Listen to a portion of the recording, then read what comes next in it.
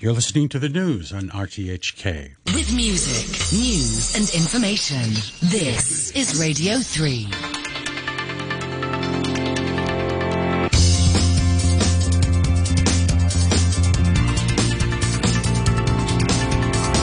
Money Talk.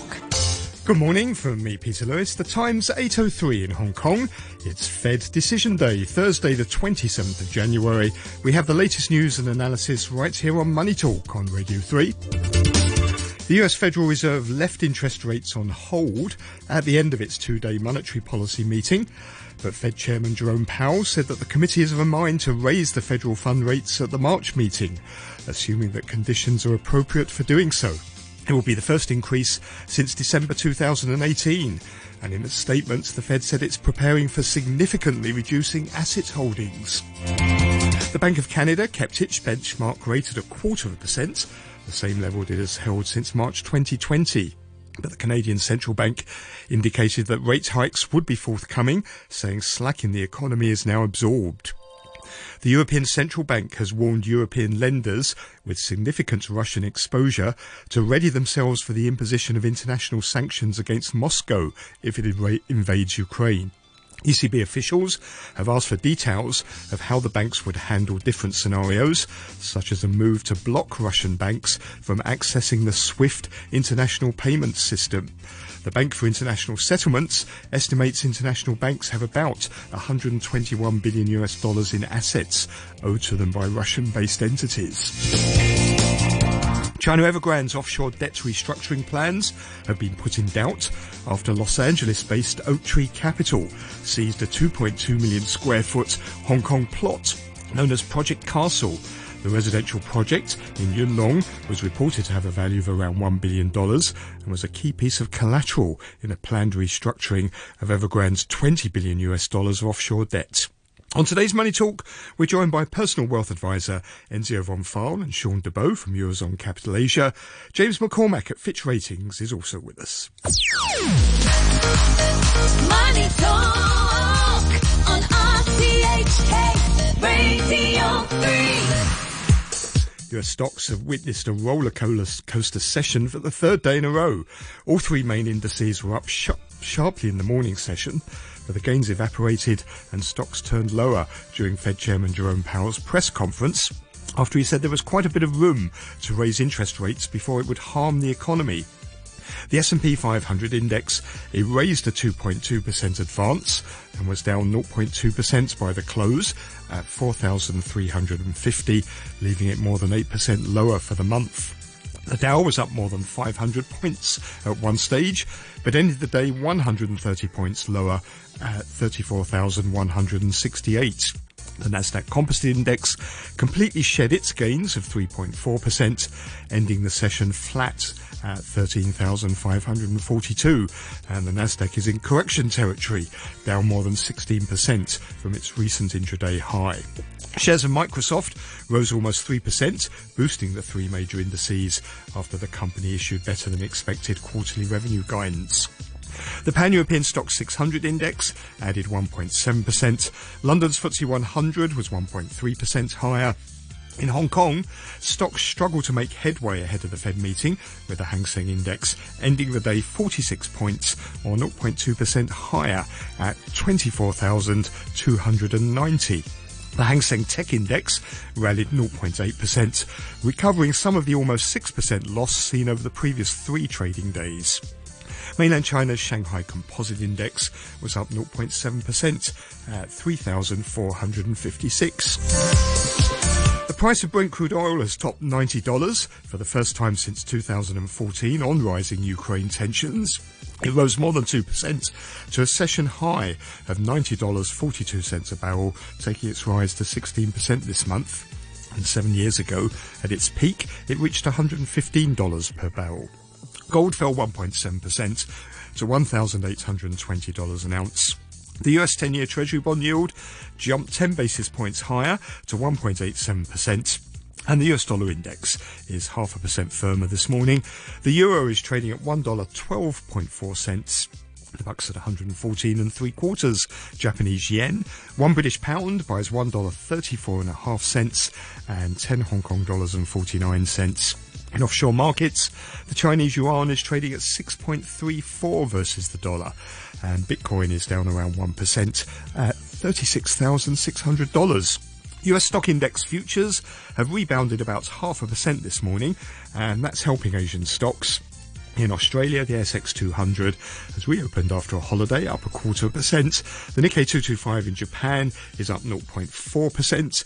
In South Korea, the Kospi has risen about 0.2% at the open. Futures markets indicating a decline of about 60 points for the Hang Seng at the open this morning.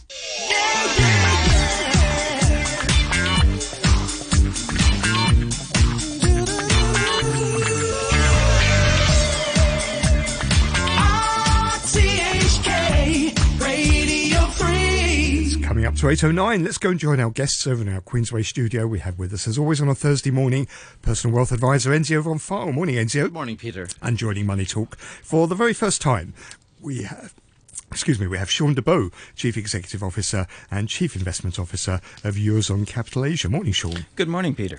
The US Federal Reserve, you've just heard, left interest rates on hold at the end of its two-day monetary policy meeting, but it said a rise will soon be appropriate. In a press conference after the meeting, Jerome Powell clarified that the committee is of a mind to raise the federal funds rate at the March meeting, assuming that conditions are appropriate for doing so. And the central bank said in a statement, with inflation well above 2% and a strong labour market, the committee expects it will soon be appropriate to raise the target rate for the federal funds rate. The FOMC gave no clear indication about when it would end its monthly bond buying programme and start reducing bond holdings on its balance sheet. But the committee noted that the programme will proceed at just $30 billion in February and indicated that it could completely end in March at the same time as a rate increase. And so Enzio and Sean, for the markets, all seemed to be going well during the meeting until the press conference afterwards when Jerome Powell started to speak. And one of the things that was significant was he refused to rule out a Fed rate hike at every single meeting now between now and the end of the year. So what do you make of what the FOMC and particularly Jerome Powell has said today? Well, again, I'm going to grind on. It's always the trying to solve a structural slowdown with a cyclical tool. I call them knitting needles, the monetary policy. I just think that there's so much cost push inflation around. The spare capacity in oil is down by is being forecast being slashed by 40%. The U.S. labor force has been cut by 2% lower than it used to be. There are 3 million less workers in America. These are cost push factors that just don't go away by easing interest rates. So I'm back to my camp of stagflation. And I think, he's doing what he can. You can't expect a central bank chief to run all of economic policy, but I think it always just remains a little bit myopic in my mind. Are we any clearer on the Fed's path forward after the first rate hike, which it seems pretty clear is going to come in March? Do we have any better sense of what happens next? The market does. The market's giving us a flat yield curve, which for an economist means that the global growth outlook, especially America's, as I was just hinting, is not so hot. And it means the Fed is making a mistake. I'm not going to say that because I'm not. It's easy to be a Monday morning quarterback or a Friday morning linebacker, whatever you call them. I was in baseball, but I just think that I feel that there's a lot of groupthink going on. Indeed, there was one very interesting Fed fellow who just came out with the book, Mr. Honig, I believe, and he was also saying that the Fed had been easing far too much monetarily over the years. He was the only one. The others were all groupthink, ease, ease, ease. And I think also, by the way, that the U.S. government is in such debt, such hock, that it just can't raise the rates too much. But I think the flat yield curve is suggesting a slowdown in the U.S. economy. That consumer confidence index is down. The IMF has just come out saying that global growth forecast they've slashed by about 25% globally. Big cut, wasn't it? Big chunk, yeah. And, of course, IMF stands for I am fired, so one doesn't know quite, whether they're going to be right or wrong. That's not really the point. I think it's going to be about 2.5% growth this year globally, but that's my own view. I mean, if we take a look, Peter, at what happened last night, the market was very strong into the press conference, but really what we saw after that was sell on the news. I think that Jerome Powell will be congratulated for the way that he's been very diligent in communicating well to the market. It is not the Fed's job to shock and surprise. It's the Fed's job to be very reliable and to be very dependable, and I think that he's been true to that. So he's been consistent with his benchmarks on where he would make adjustments. He's kept to that, and now he's communicating his next path. And the market likes consistency and dependability. And you spoke earlier about the workforce. And yes, I fully agree with you, Anzio, that there's a meaningful number of jobs that aren't present in the marketplace right now. But also let's consider about the change in the workforce, the change in the nature of work, and also the fact that we could congratulate the United States for adapting and changing, like many other countries, the fact that work is changing. So people are taking, we've seen a record number, 1.5 million people taking early retirement. That's very unprecedented, but at the same time, the gig economy, people working from home, people working flexibly, people working with software development, innovation, that needs change in the economy. And I would applaud the Fed for the fact that they're navigating through this and looking forward. And one thing I want to take issue there with, Sean, is do you think the Fed really has been that predictable? Because we've seen quite a few policy U-turns under Jerome Powell's tenure at the Fed, the most recent one being the very abrupt switch from inflation being transitory to now being a big surprise in terms of just how persistent it is. They have changed tack abruptly several times, haven't they? I think that when we review the performance of Jerome Powell, we have to also consider the term that he's been operating. I don't believe that there's an epidemiologist or health expert who's been able to predict correctly not only what's going on, the duration of what's going on, but how it's taken turns to the left and the right, and what age groups. So I think he's actually done a very good job in really tremendously unprecedented times to navigate well. And I would applaud him for taking tacks to the left and the right. I would be very critical of him if he was rigid and stayed to his force and didn't change. I want a Fed chair that is mindful of what's going on at Main Street as well as Wall Street and adjusting accordingly. Enzio, you said you think the Fed's making a mistake. You've used the knitting needles analogy, but also, is there just a general lack at the Fed at the moment of any sort of systematic framework for monetary policy? It seems to be totally discretionary now about what happens. There doesn't seem to be any relationship anymore between the Fed's fund rates and sort of economic data like inflation, like employment, like the output gap. Is that a mistake? We used to have the Taylor rule, didn't we? Remember that? Which at least, even if you didn't like it, it did give you a guide as to where rates should be. If we followed that now, rates should be about 10%. Yes, Volcker actually pumped them up to 19 when we had the last stagflation. I don't think the U.S. government can afford a 10% rate. I think that a 10% on the treasuries would just crucify the U.S. government. But isn't it a question of it may not be able to afford it, but if that's what's required, that's what they have to do? But that's again trying to solve a structural problem with a cyclical tool, the knitting needle. I just don't. I think that having grown up in America for many years, I think, for instance, the middle class education system is pretty shonky. It is not, despite what Sean very astutely is pointing out with the gig economy and all of this very great flexibility, which really is a highlight of the Americans, I find. I don't think that the middle class educational system, forget NYU and schools like that, just the normal stuff isn't really getting trained for tomorrow's jobs. The literacy rates are probably illiteracy 13 to 30% in America, not good. 30% more in Appalachia than on the West Coast, say. So I don't think that the Fed is out of touch with economic data. I think, first of all, as Sean was pointing out in a different guise, some of the data isn't being being measured in today's ways. We were discussing about leasing methods before, and there have been new ways of measuring leasing. Apparently, it's really not my world. The same thing with employment. I've been trying to egg around with labor force participation rates. Whoa, get your head around that. And the other point is, of course, that they do have to have a view, and they get to, I agree with Sean, they get to change their mind. My point is just, I think that groupthink is so much ease, that it's just it's become basically an ideology. Given, Sean, how much the economy has changed, as you've articulated there very well, the changing nature of the labour markets, can the Fed really make very much difference these days? Let's suppose they do go ahead and we have 4 25 basis point rate hikes by the end of the year.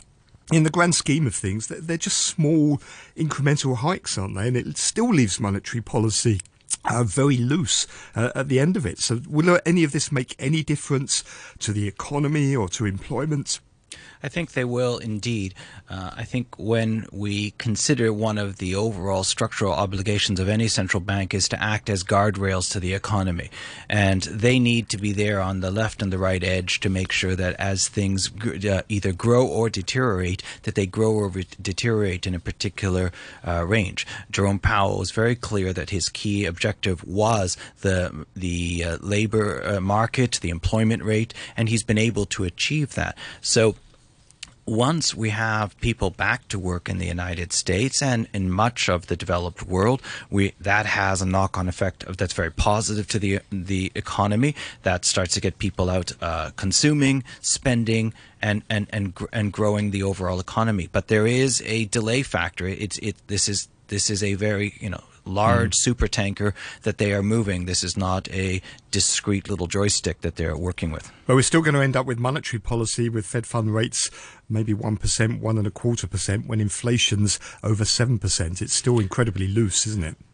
Inflation is 7% today, but there's lots of reasons to say that inflation may not be 7% in the foreseeable future. I think living in Hong Kong, we can all just look out our windows and see that there's currently some challenges, particularly in logistics and shipping. That has a knock-on effect to Main Street, but that's not going to continue forever. We will see return of containers back to Hong Kong. We will see a new way of dealing with the decanting of containers and the restacking of containers. We'll start to see those channels open up. Maybe this turns out to be a very positive opportunity for the major ports such as Hong Kong, Shanghai, Long Beach, where we see an increased amount of automation and take away some reasonably dangerous jobs.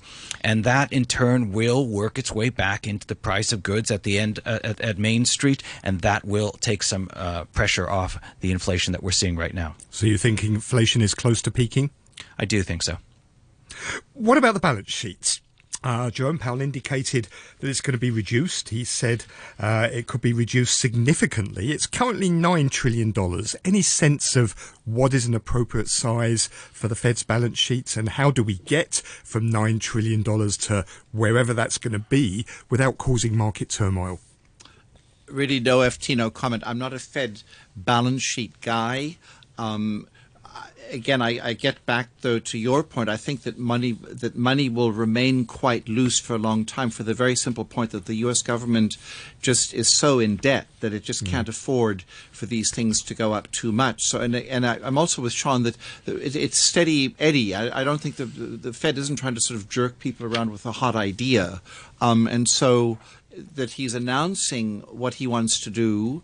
I think that's whether we're taking at the edges, because nobody really even can, I don't think, fathom even the reduction in the balance sheet. Go and analyze that. Give me a specific result of that. I think it's, for an economist, it would be very, very difficult, because you don't know all the ricochet effects coming through. Sean, what do you think is going to be the impact in Hong Kong? Obviously, we have the linked, the pegged exchange rate, so we are dependent on Fed policy. What's going to be the impact here? Well, first of all, we have extraordinarily low deposit and extraordinarily low loan rates in Hong Kong. The Hong Kong banking system has seen growth in 2021 over 2020, and we've also seen a very considerable growth in assets under management in Hong Kong. So there is certainly room for the Hong Kong banking system to keep rates steady for at least one and maybe even two 25 basis point rises from the Fed, but that will in time have to move lockstep. My personal view is that Hong Kong is more than comfortable to sustain some rises in loan rates. This is not the most indebted economy, and also the nominal rate of interest in Hong Kong is still extraordinarily low, and people here do not take a high degree of leverage in day-to-day businesses. In financing, which Hong Kong is so preeminent in, rising rates will have almost immediate impact on the amount of leverage that financial investors take, and that will be commensurate to the market environment. So I think that is quite in line. Okay. Thank you both very much. You heard there Sean DeBow, Chief Executive Officer and Chief Investment Officer of Eurozone Capital Asia and Personal Wealth Advisor Inzio von Feil. You're listening to Money Talk on RTHK Radio 3. RTHK Radio 3. 8:23. With me now is James McCormack, Global Head of Sovereign Ratings at Fitch Ratings. Morning, James. Hello, James. Well, hopefully, James is there over in our Queensway studio. We'll try and get him in a moment so that we can try and get his analysis of what the Fed is saying about the rate rises. As you heard earlier this morning, Fed's left interest rates on the hold at the end of its two-day monetary policy meeting in the early hours of this morning. But it said rate highs will soon be appropriate. James, are you there? I am here, yes. Okay, James McCormack, Head of Sovereign Ratings at Fitch Ratings. Let me get your thoughts, first of all, on what the Fed did overnight. Well, I suppose we're a little bit surprised in that the Fed has changed so quickly in terms of the narrative over the last few months, and, reflecting a little bit about what your previous guests were saying. It was only a couple of months ago that inflation was transitory.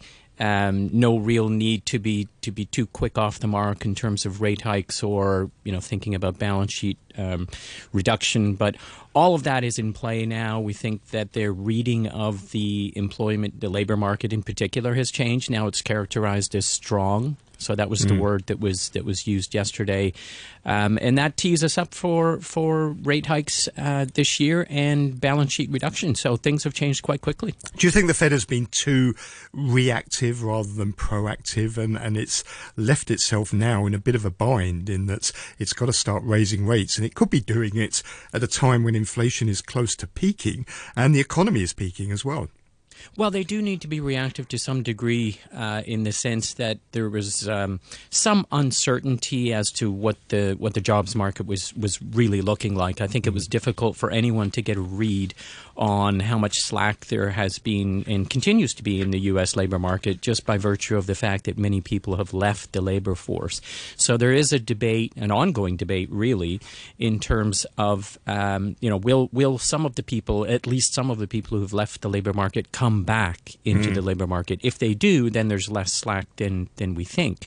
But it appears that at least some of those departures will not return. Some of them are early retirements, as has been discussed earlier, and they won't come back. So the labor market is a little bit tighter. So they're just reading the numbers like everyone else and trying to feel their way through this. So it's hard to make policy decisions when there's forecast uncertainties.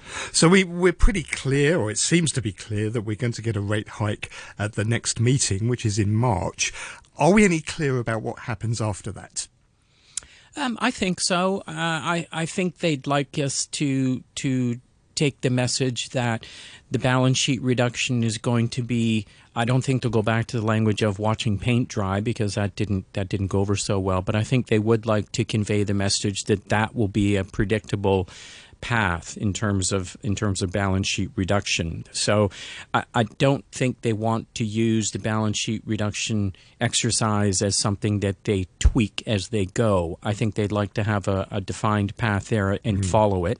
And then the interest rate adjustments will be tweaked as we go, depending on the data. So I think we know roughly what to expect. Interest rates would be rising.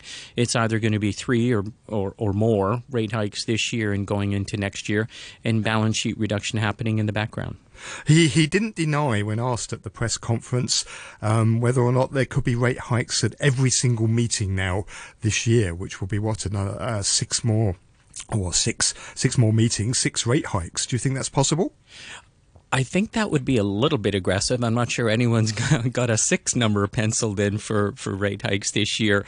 Look, not denying something is not the same as confirming. So I wouldn't read too much into that.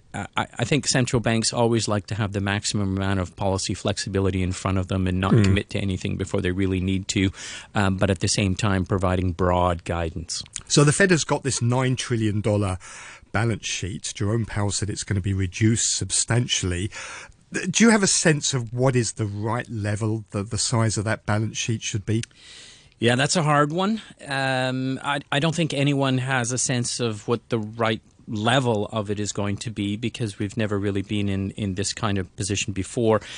You know, people are talking about something in the range of 4 to 6 trillion dollars, which is still a very, very large balance sheet. I think it's helpful to think about it in terms of the size of the economy. So relative to GDP is now running something in the order of, say, 23 trillion. So the Fed's balance sheet grows in nominal terms, or had grown in nominal terms naturally, but has been roughly the same share of GDP until we've gone to quantitative easing. So that suggests that it will come down, but it's not going to go to something like 1 or 2 trillion. It's going to be, something in the order of 3 trillion or higher, I would guess. So 4 to 6 is the number you hear people talking about. So even if we go to 4 to 6, that could be a potential halving of the size of the balance sheet. How does the Fed get there without causing some major market turmoil? I think the operative word will be slowly. So I don't think they'll be in any hurry to move forward with that. Look, they hold mortgage-backed securities in U.S. Treasuries. The market for U.S. Treasuries is deep and wide. It's the world's largest credit market. So I think most observers are reasonably confident that the global market, can absorb a larger share of the U.S. Treasury issuance. What does this mean for other central banks around the world? I'm thinking maybe particularly the ECB. They've been coming under some pressure to also start considering rate rises. Where do you think the ECB is at? I think they're in the same position they were a couple of months ago. We're not expecting to see anything from the ECB. There were some rumblings about the Bank of Japan also a week and a half ago, and the governor put a stop to that essentially in his comments. So the ECB and the Bank of Japan, we don't see them moving at all this year, probably not even next year. So I don't think this really changes the calculus very much for them. Emerging market central banks maybe, because they've already started to act, and they have to think about the exchange rates. Are they in a better position to withstand this, given that they have, as you say, started to act already? Some of the major emerging market central banks in Russia and Brazil, for example, have raised rates already several times this last year. Yeah, they've been very quick off the mark. Better positioned, I suppose, they have other things they need to be concerned about. I mentioned the exchange rate, and that's probably the biggest thing that's on their minds. So they have this additional constraint, if you will. So I'm not sure better positioned is the right way to think about it. They're just under a little bit more stress. James, thanks very much for coming in. That's James McCormack, Global Head of Sovereign Ratings at Fitch Ratings. You're listening to Money Talk on RTHK Radio 3. In Asian stock markets, they now seem to be slipping back into negative territory. The ASX 200 is now down about 0.25%. In Japan, the Nikkei 225 is off 0.2%. The Kospi in South Korea down about 0.7%. It looks like the Hang Seng is going to lose about 70 or 80 points or so at the open. A lot of movement in the commodity markets as well.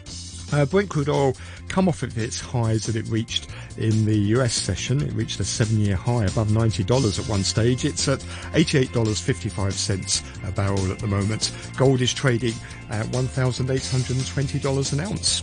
I'll be back tomorrow morning at 8 o'clock with more Money Talk. Back chats coming up next after the news with Jim Gould and Paul Zimmerman. The weather forecast for today mainly cloudy, sunny intervals, maximum temperature of around 22 degrees, and it's going to be mainly cloudy tomorrow. Temperatures will fall appreciably on Saturday night. It's 19 degrees right now, 86% relative humidity.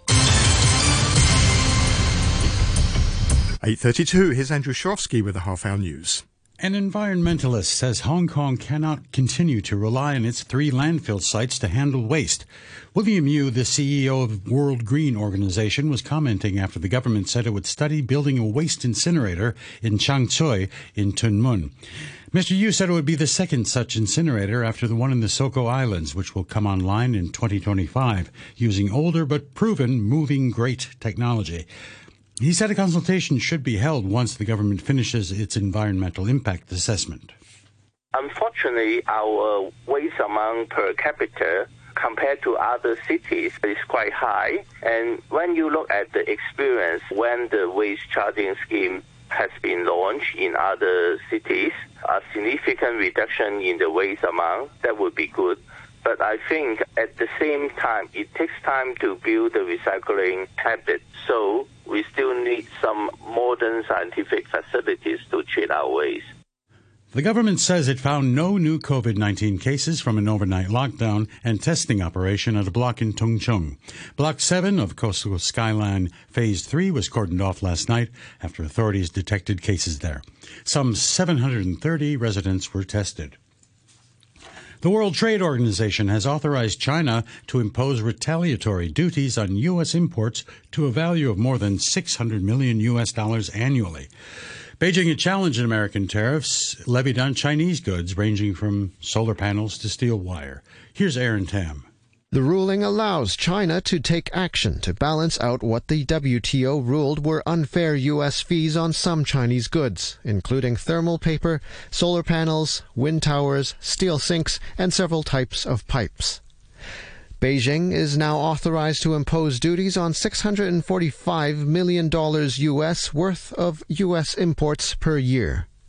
The dispute stretches all the way back to 2012, when the WTO set up a panel of experts to try to settle a complaint filed by China over what it said were unfair duties imposed by the United States. The U.S. Federal Reserve has signaled that it plans to begin raising its benchmark interest rate as soon as March. The move would be a key step in reversing its pandemic-era low-rate policies that have fueled hiring and growth, but also escalated inflation. Fed Chairman Jerome Powell made the announcement at a press conference. At the Federal Reserve, we are strongly committed to achieving the monetary policy goals that Congress has given us: maximum employment and price stability. In support of these goals, the Federal